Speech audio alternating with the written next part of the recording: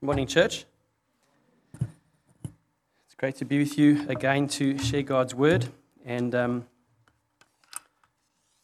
glad everyone's glad that South Africa won against the Lions yesterday. I'm glad that you guys are wearing your South African shirts. Thank you for that. I'm excited to bring to you the third section of our study of the Gospel of John. And just a small summary is that you remember that 2 weeks ago we started the series, and we looked at 3, possibly 4 very key names of Jesus Christ, very important for our faith. And then last week, David continued and added a few more onto that, names and characteristics of that. And David took us through the majority of chapter 2, where he looked at the wedding at Cana and Jesus' first miracle. And so today, we're looking at the third chapter of the Gospel of John, and we're going to be looking at the necessity, the need, and the basis of the rebirth, amongst other things. Before we do, let's just pray. Lord God, we do thank you for your word, and we thank you how your word changes us, because you use the Spirit and you change us internally. Lord, your word is true, and we know that. And so today we pray that you would speak to our hearts, and that you would change us, and that you'd mold us into the character that you want us to be. I pray this in Jesus' name. Amen.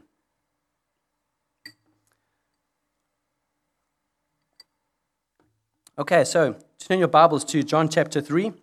We're going to get a lot to go through today, and let's get to it. So John chapter 3. So we're going to look at the John chapter 3 in 3 sections. You might, even your Bibles, have 3 separate sections in your chapter 3, in your Bible, depending on what version you have. But pretty much it's agreement that the first 15 verses is really the account of Jesus and Nicodemus. Nicodemus comes to Jesus and he has a chat with him, and Jesus gives him some very important information. And that's where we're going to spend the bulk of our time today. From verse 16 to verse 21, the Apostle John summarizes the meeting of Nicodemus and Jesus. And then from verse 22 to 36, we look at the transition of John the Baptist to focus on Jesus. I'm going to ask you a question. Do you remember the time when you first came to know Christ? Do you remember when you became a Christian? Do you remember that? Some of you might be very vivid remembering that specific day or time. For myself, it was a period of my life where I must have given my life to the Lord, I don't know how many times, just to make sure I did it right. Different ways, on my knees, standing up by myself with people, just to make sure I did it right. But you might remember yourself how you came to know Christ. Well, today we're going to have a look at Nicodemus, maybe not the way he came to Christ, but we're going to follow him on his journey to see his transition and how his life changed as a result of what we understand about his life. And so maybe that gives you some memories as we go through it. So let's get stuck into it. Verse 1 of chapter 3 says, "Now there was a man of the Pharisees named Nicodemus, a ruler of the Jews." So who is Nicodemus, and what do we know? Well, verse 1 tells us that he was a man of the Pharisees. He was a Pharisee, and it says he was a ruler of the Jews. So I think it's fair to say that he was part of the religious elite. He was the top dog, so to speak. He was the guy that they would go to. He was the great teacher. The Jews would go to him for the final authority. It seemed to be, or at least one of the people of the final authority. He was a ruler of the Jews. It's quite a high standard to have, isn't it? But also, this is not only in the first 15 verses of John chapter 3 do we know about Nicodemus. Only the Gospel of John tells us about Nicodemus, and we see a bit more about him in John chapter 7, which we'll come to in a moment, and John 19. And so there's 3 accounts of Nicodemus, and that's all we know of him. And so out of those 3 accounts of Nicodemus, we can work out who this guy was. Let's continue. In verse 2, it says, "This man came to Jesus by night and said to him, 'Rabbi, we know that you are a teacher come from God.'" So he has the right perspective. And Nicodemus says, "For no one can do these signs that you do unless God is with him." Jesus answered him, "Truly, truly, I say to you, unless one is born again, he cannot see the kingdom of God." Nicodemus said to him, "How can a man be born when he is old? Can he enter a second time into his mother's womb and be born?" Jesus answered, "Truly, truly, I say to you, unless one is born of water and the Spirit, he cannot enter the kingdom of God. So we're told that he comes by night. Now, it's very interesting because in those days there weren't street lights everywhere and big lights. He came by night. Why do you think Nicodemus came by night? Perhaps he didn't want to be seen. And so he wants to speak to Jesus. He really has an urge to speak to him and ask him these questions and say, what are you about? I see you're different. But he comes at night so that no one sees. He's genuinely curious and wants to know more. He's drawn to Jesus, and we can see that. In verse 3, it says that Jesus answered to him, truly, truly. Now, the Gospel of John is the only place where we see truly, truly twice, usually. The other Gospels all have one, and he, for some reason, has two. So he's really stressing the fact that Jesus says, truly, truly. In other words, I kid you not, truly, truly, I say to you, unless, and that's a necessity of the new birth, unless one is born again. And in verse 5, he says it again, unless one is born of water and the Spirit. And that's a necessity. Without birth, you and I, the rebirth in terms of spiritual side, you and I cannot be in the kingdom of God. It's an absolute necessity to come to Christ. Here Nicodemus isn't getting it. In verse 4, he says, I don't get it. So you're telling me that someone has to be born again? I don't get it. He says, how can a man be born when he's old? In other words, I'm old. How can I now jump back in my mother's womb? And you can imagine him scratching his head thinking, what's going on? Well, we know from 1 Corinthians 1 verse 18, it's folly. In your version, it might say foolishness to those who are perishing. Nothing of the Christian life makes sense. Have you had a chat with someone about the spiritual things, about God things, who's non-Christian, and they just don't get it? You just see cricket sounds in their brain when you're speaking to them. Well, at this stage, Nicodemus, as far as we know, hadn't come to faith yet. And for him, it was strange what Jesus was saying. In fact, Ephesians 2 verse 1 says that we are dead. We were dead in our trespasses and sins. So really, I know we spoke about it 2 weeks ago, but really, when we're born into the world as humans, we are still born spiritually. That's really what the Bible is saying. We are still born spiritually. Although we are alive and we grow, we are still born spiritually. Spiritually, we are dead because we are descendants of Adam. And so we know that because of what we have in Scripture, and we know that we have to be born again spiritually to enter the kingdom of heaven. But Ephesians 2 says we are dead in our trespasses and sins. So Jesus now understands that Nicodemus isn't getting it. The lights aren't going on, so to speak. And so Jesus tries to explain. He says in verse 6, that which is born of flesh is flesh, and that which is born of the Spirit is spirit. He's saying, Nicodemus, listen up.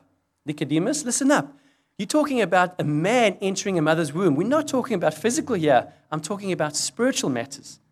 And in verse 7, do not marvel that I said to you, you must be born again. The wind blows where it wishes, and you hear its sound, but you do not know where it comes from or where it goes. So it is with everyone who is born of the Spirit.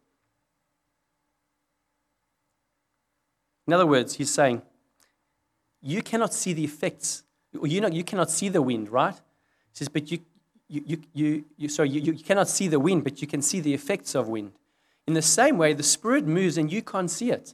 Nicodemus is saying, we're talking about something spiritual here, not physical. And you and I think, okay, now Nicodemus is going to get it. Now he understands, and now he's going to get it.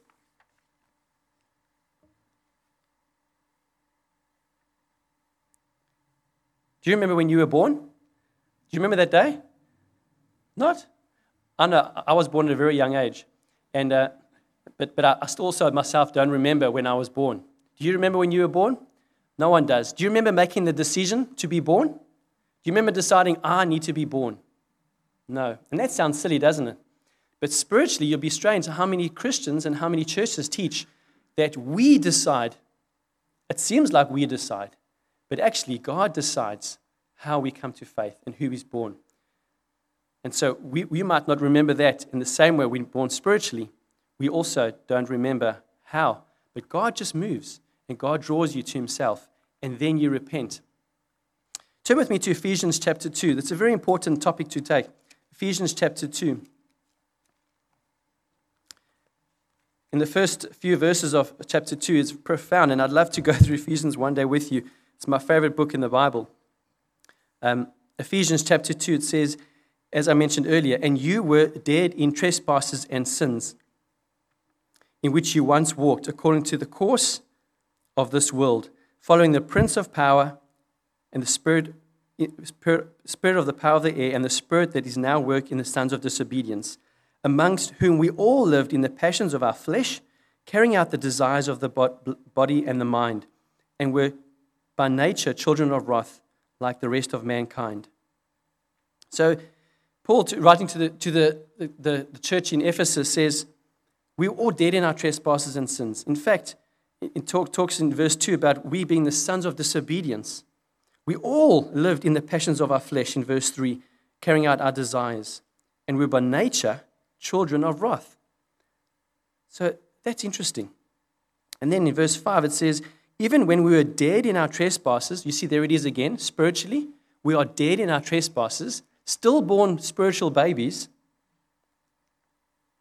made us alive together with Christ. There it is. Made us alive together with Christ. You see, Christ is the agent, and he's the basis of us becoming alive. And then, by grace you have been saved. Why do you think Paul would write, by grace you have been saved, if we decide to come to faith ourselves?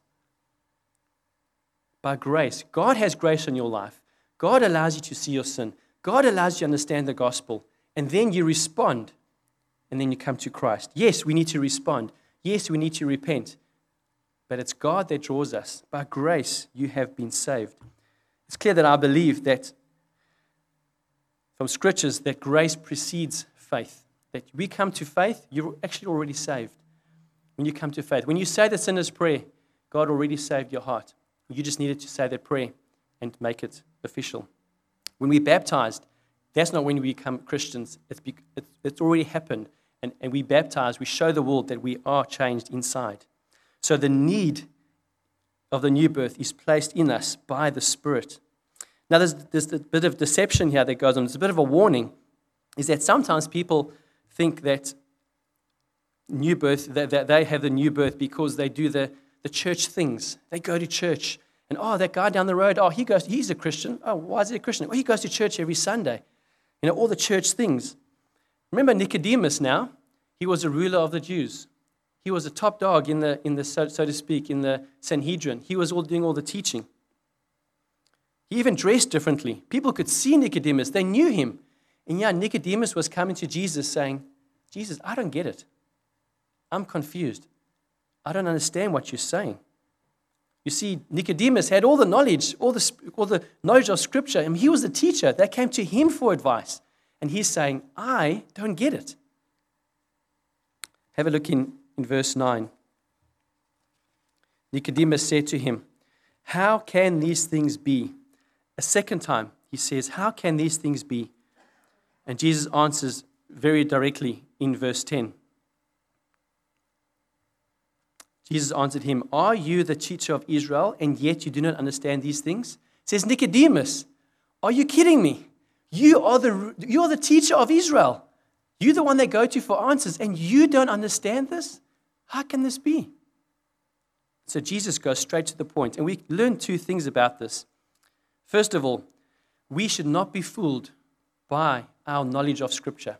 Think that our knowledge is a means for us to pay for our sins and to become a Christian. Doesn't matter what your knowledge of the Scriptures are, unless your heart has changed, and as we learned now, unless you are born again, you will not enter the kingdom of heaven. Doesn't matter what your intellect is, doesn't matter what you know, or who your father is, or who your mother is, or which family you came from, or how many years you've been in the church. Unless you are born again by the Spirit and water, will you come into the kingdom of God. The second thing we learn about this is, and I find this quite comforting, is Jesus spoke very direct to Nicodemus. Very direct to Nicodemus. Sometimes telling the truth, friends, to someone who doesn't know the gospel is exactly what they need. And sometimes, though, I'm afraid that some Christians or some churches just sugarcoat the gospel. Don't they do that? They sugarcoat the gospel. They say it in a nice way. Look, I don't want to offend this person. I don't want to, hurt their feelings. So I'll give them a gospel that's very nice. Come to Christ because Christ is great and He will make your life better and life will be easy. Come to Christ. Please think about it. Oh no, I'm not really. You're going to go to hell. You must come. Heaven's a great place and all that stuff is good. But do you ever tell people if they say, well, tell me about your Christianity? Do you ever say that it's hard? Do you ever say that people will ridicule you, make fun of you? Do you ever tell them that? Oh, no, we would never dare. Why? Why not? Jesus here doesn't say, Nicodemus, it's okay. You haven't got it. Don't worry about it. We'll have a chat in a few weeks' time again. Isn't that how we respond to people who don't know the gospel? Don't worry, we'll chat again in 2 weeks' time. No. Jesus says, are you the teacher of Israel and yet you do not understand these things? Snap it out of it, Nicodemus. So, you might say, well, this is quite rough. It's quite tough, Jesus. We've got the New Testament, don't you? On your laps right now, you've got the New Testament. You've got the whole canon of Scripture. We understand this because we read the Scripture. But Nicodemus, he had the judges, the council of the judges. He had the law. He had the poetry. He had the scrolls of the prophets. And that's all he had. So this is pretty heavy. Well, Ezekiel 36, and turn there with me. Ezekiel 36, which of course Nicodemus would know very well.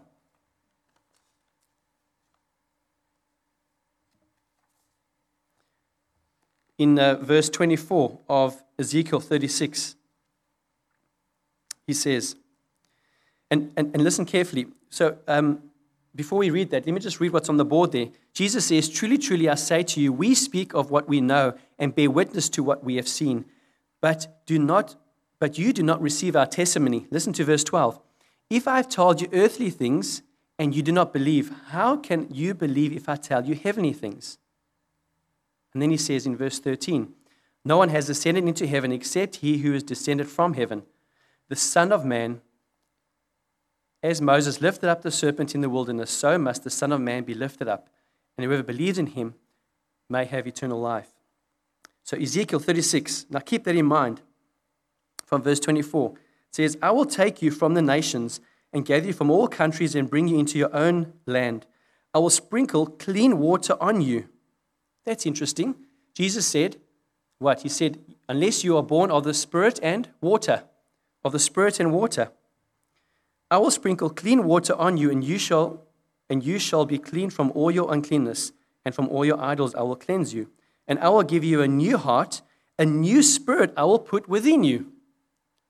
I will sprinkle you with water, and I'll put a new spirit in you. I will sprinkle you with water and put a new spirit in you. That's exactly what Jesus said.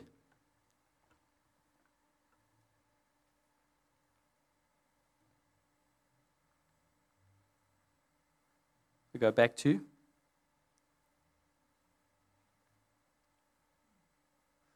Jesus said in verse 6, that which is born of flesh is flesh, and that which is born of spirit is spirit.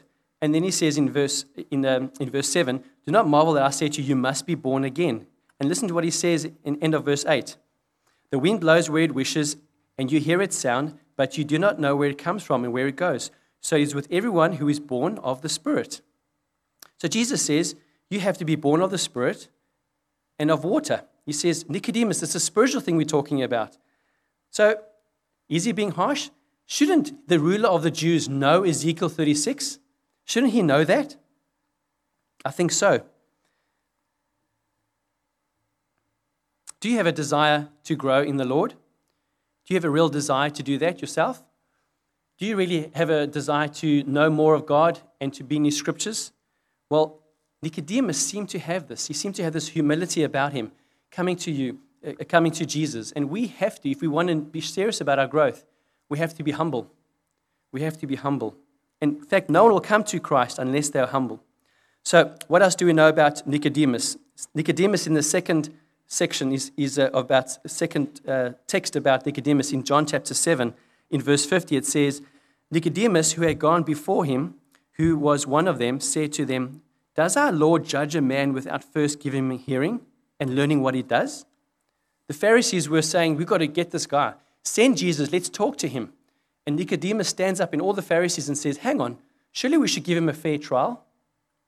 This is taken a while later in John chapter 7. Do you think Nicodemus' heart was beginning to change? Now he's standing up for Christ. Remember, he was in the dark. He went during night to speak to Jesus, hidden from everyone. Now, in front of the Pharisees, he says, hey, we've got to give this man a fair trial. There's something different about this guy. Interesting. His heart starts to change. John chapter 19, the third account of Nicodemus, we see that Nicodemus also, in verse 39, who earlier had come to Jesus by night, came bringing a mixture of myrrh and aloes, about 75 pounds in weight. So Jesus had been crucified by this stage, and who comes and prepares Jesus' body? Nicodemus. First by night, hidden from everyone, then in front of all his Pharisees, we've got to give this man a fair trial, and now he comes afterwards, and he's one of the people coming to prepare Jesus' body in front of everyone. Do you think Nicodemus' heart had changed? I think so. It took a while, but it started at that first discussion of Jesus. I wonder if Jesus had never been direct, absolutely direct with him, if he had ever really gone home and thought about it seriously. Sometimes we just need to be direct with people and tell people like it is, and tell the gospel like it is. Just an interesting thing about, I won't go into it, it won't be time to go through it, but interesting thing about the myrrh and aloes, it says that it brings 75 pounds of weight. 75 pounds in weight. Now, the Greek word for that is idras ekoton. Now, why am I telling you this? Is because literally it means liters 100. Liters 100. And I'm sure the translators, being American, probably just translated it to pounds. But in the New King James, you might see it says 100 pounds, whereas in NIV and ESV it says 75 pounds. I think the issue is not so much how much it is or the quantity, but it was a lot, and it was worth a lot. How do we know it's worth a lot? Well, in John chapter 12, Mary Magdalene was, if you remember, she had some perfume, and she put the perfume on Jesus' feet, remember, and she was wiping it with her hair.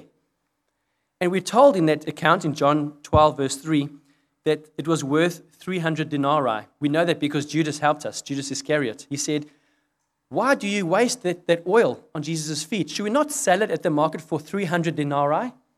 And the denarii, 1 denarii is a day's wages.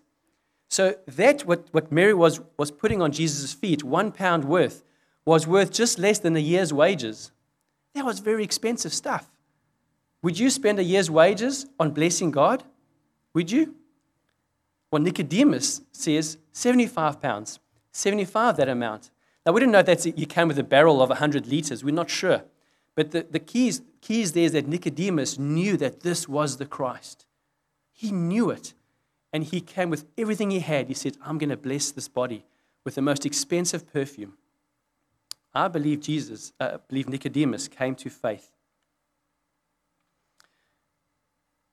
We go on in the text, and it says in verse 14, as Moses lifted up the serpent in the wilderness, so must the Son of Man be lifted up, that whoever believes in him may have eternal life. What's this referring to?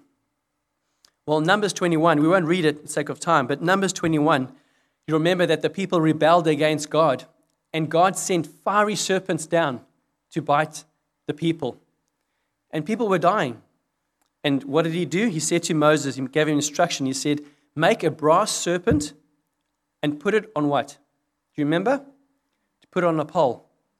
And he said, whoever looks at that pole will be healed. It wasn't about the pole, it wasn't about the serpent. Yeah, Jesus says, and Moses lifted up the serpent in the wilderness. He's linking it to someone. So must the Son of Man be lifted up. You see, he's saying, if we look upon Jesus, we look upon Jesus on that cross and have faith in him, that is how we get the rebirth. And he's referring to the same way Moses lifted up and said, look at that serpent and be healed. In the same way, we need to look at the cross of Jesus, the cross behind me. And let be a reminder of the cross of Jesus, that Jesus died, and that's who we have faith in. And that's how we are healed spiritually, is if we have faith in Christ Jesus.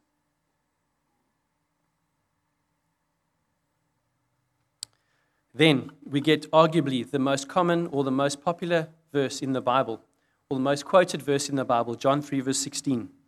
But it starts with for, and that's very important. For God. There's a conjunction word there. It could be therefore.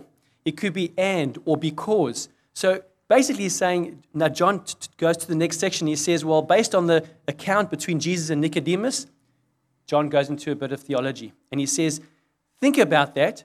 Remember what I've just said about Nicodemus and the account? Now it makes so much sense. Now this verse makes more sense. For God so loved the world that he gave his only Son, that whoever believes, looks on the cross, remember, looks on the cross and believes in him and has faith in him, won't perish, but have eternal life. That's the basis, friends, of our rebirth in faith in Christ. Not how well you know the scriptures, not how long you've been in the church, attending church. No, it's about faith in Jesus Christ.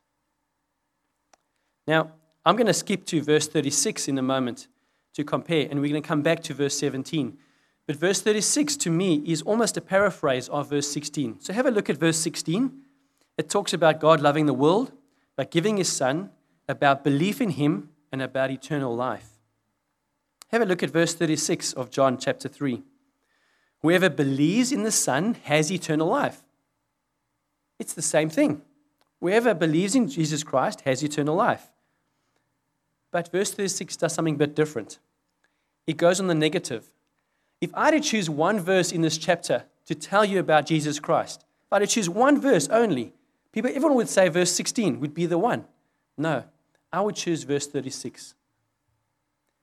And why is verse 36 not so well quoted? And why is John 3 verse 16 so well quoted? I'll tell you why. The second part of John 36. Whoever does not obey the Son shall not see life, but the wrath of God remains on him. Is that a nice verse? Does it give you warm and fuzzy feelings? That's why this verse isn't quoted so often. I prefer this. Because when you speak to someone, unless they come to know Christ personally, whoever does not obey the Son shall not see life, but the wrath of God remains on him. That's a serious warning. Sounds different to you. For God so loved the world. He loves the world. Believe in him and you won't perish but have eternal life. I'm not saying that's not truth. It is absolutely truth. It's a fantastic verse to use, John 3:16. But I prefer John 3 verse 36. It gets straight to the heart. It's like Jesus. He doesn't beat around the bush. It reminds you of Romans chapter 2 verse 5. Romans chapter 2 verse 5 says, but because of your hard and impotent, I can't say the word, of that horrible heart, you are storing up wrath for yourself on the day of wrath when God's righteous judgment will be revealed. In Romans 5 verse 9, since therefore we have now been justified by his blood, much more shall we be saved by who? Who are we saved by? Saved by him from the wrath of God. Remember I said 2 weeks ago that when you stand in judgment, for those people that say that we're saved, those people are saved. What are we saved from? We're saved from God, from his wrath, from his judgment. The day you are born, it's like a dam that's built and trickles water, and you sin, and you fall short, and you sin, and you fall short. And that dam gets bigger and bigger and bigger. And God is holding back this judgment. He's holding back his wrath, it says. And it's getting bigger. And you live life, and you disappoint God, and you disappoint God, and you sin, and you sin. And that's just getting bigger and bigger. And one day, those who don't have that sin dealt with will stand before God, and God will open up, and he will unleash his wrath on them. Do you warn people about that? Or do you tell them that God loves you? Both. Both. Don't only tell them God loves you, but tell them if you do not turn, God's wrath, all the wrath that you've been building up for your whole life, will be opened up, and he will deliver his wrath on you unless you come to faith. So those people who come to faith, that gate will open. There'll be not a drop of water in that dam. Isn't that amazing? Not one drop of water. Why? Because Jesus has taken all that wrath away.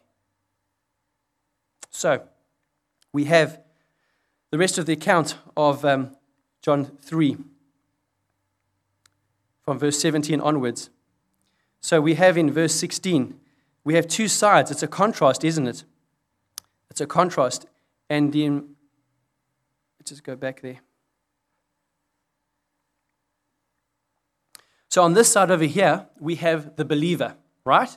And on this side over here, we have the unbeliever. There's a contrast. Believer, unbeliever.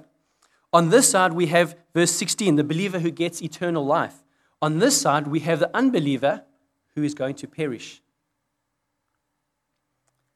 In verse 18, we see that the believer will not be condemned on the day of judgment, but the person on this side, the unbeliever, will be condemned. In verse 19, we see that a believer hates darkness, but on the person on this side, the unbeliever, loves the darkness. They are drawn to the darkness because their works are hidden, it says.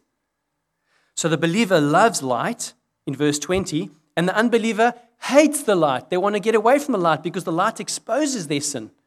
But the believer comes to the light because the light is Jesus. In verse 21, the believer comes to the light to show works in God, but the unbeliever stays in the darkness so the works are hidden. You see the contrast there in those verses? Verse 21 is quite profound. It says, "But whoever does what is true comes to the light, so that it may be clearly seen that his works have been carried out in God."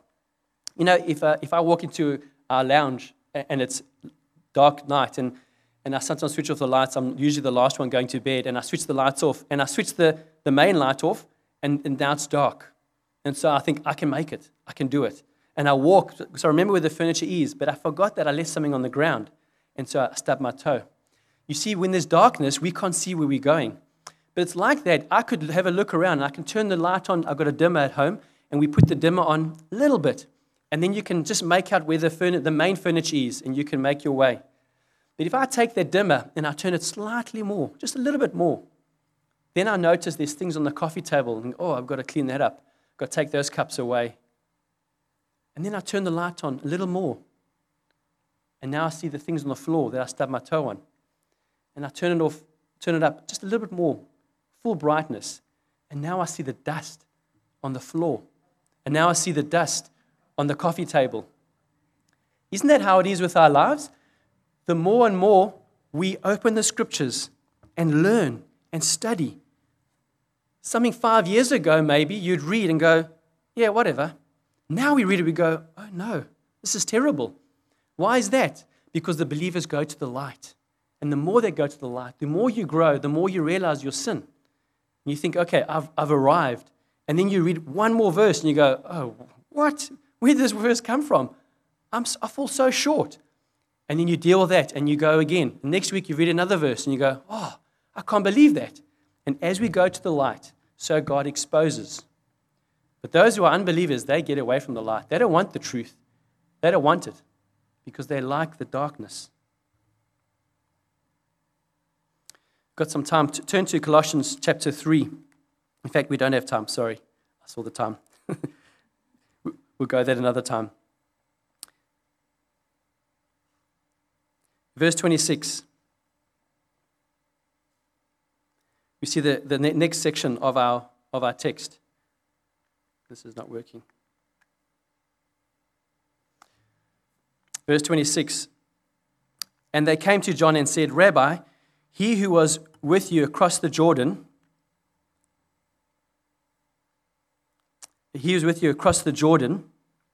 to whom you bore witness. He's saying, no, the guy who said, look, behold, the Lamb of God, Jesus, he's baptizing and all are going to him. So what now? What do we do now?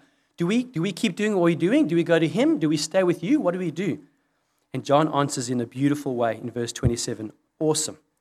John answered, a person cannot receive one thing unless it is given to him for heaven. You yourselves bear witness that I said, I am not the Christ, but I have been sent before him. The one who has the bride is the bridegroom. The friend of the bridegroom who stands and hears him rejoices greatly at the bridegroom's voice. Therefore, this joy of mine is now complete. He must increase, but I must decrease. I need to read this to you, so please bear with me. Turn to Revelation chapter 19. John says, and I'll just read it once more. He says there in verse 29, the one who has the bride is the bridegroom, and the friend of the bridegroom is he who stands and hears him, rejoices greatly at the bridegroom's voice. Now, why did John the Baptist say that? Revelation chapter 19, beautiful part of Scripture.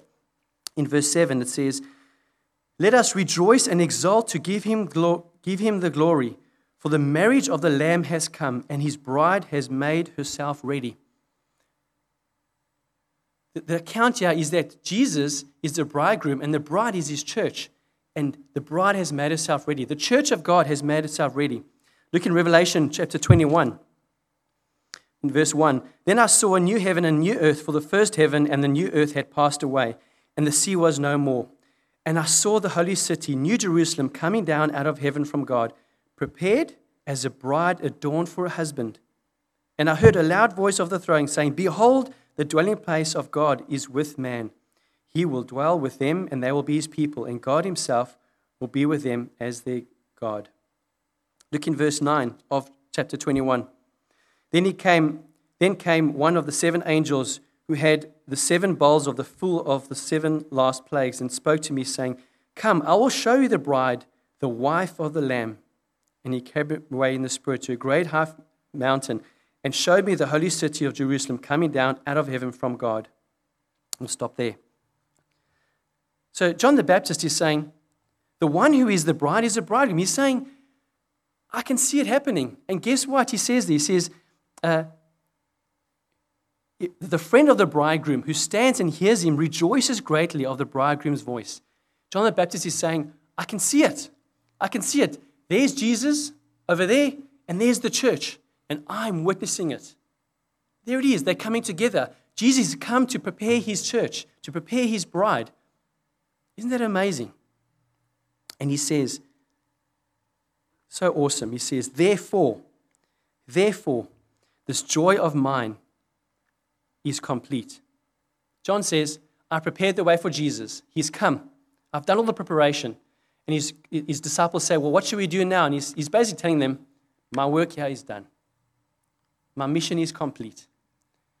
What a great thing it would be one day at the end of our lives to say, my mission is complete. Wouldn't you like that to be said about you?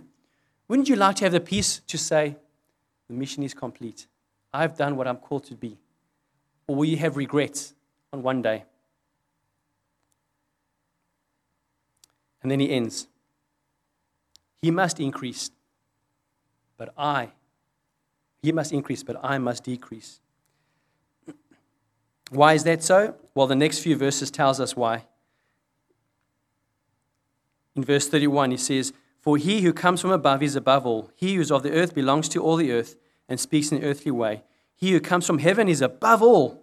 He who bears witness to what has been seen and heard, yet no one receives his testimony. Verse 33, whoever receives his testimony sets his seal to this, that God is true, for he whom God has sent utters the word of God. For he gives the Spirit without measure. Verse 35, the Father loves the Son and has given all things into his hand. And then the great verse 36. I'll just end with this, friends. Personally, our mantra needs to be, he must increase, I must decrease. Is that your goal? That Christ is increased and you are decreased? So many times we have to be reminded of this fact because we live our own lives, we live for ourselves, and we forget we should be living for Christ. John the Baptist knew, he must increase, but I must decrease. As a church, let that be on our door as we walk in. Let that be reminded that whatever we do today, whatever we talk about, whatever our ministry happens, that he must increase, but I must decrease. Let's pray. Lord, we do thank you so much that you have come to change people's lives. And for those who trust in you and those who have faith in you will be born again into a new life. And Lord, I pray, Lord, that those of us here today and listening in who have been born again, who have come to faith, Lord, that they will have one goal in mind, and that's to let you increase, but that they would decrease. It's all about your glory.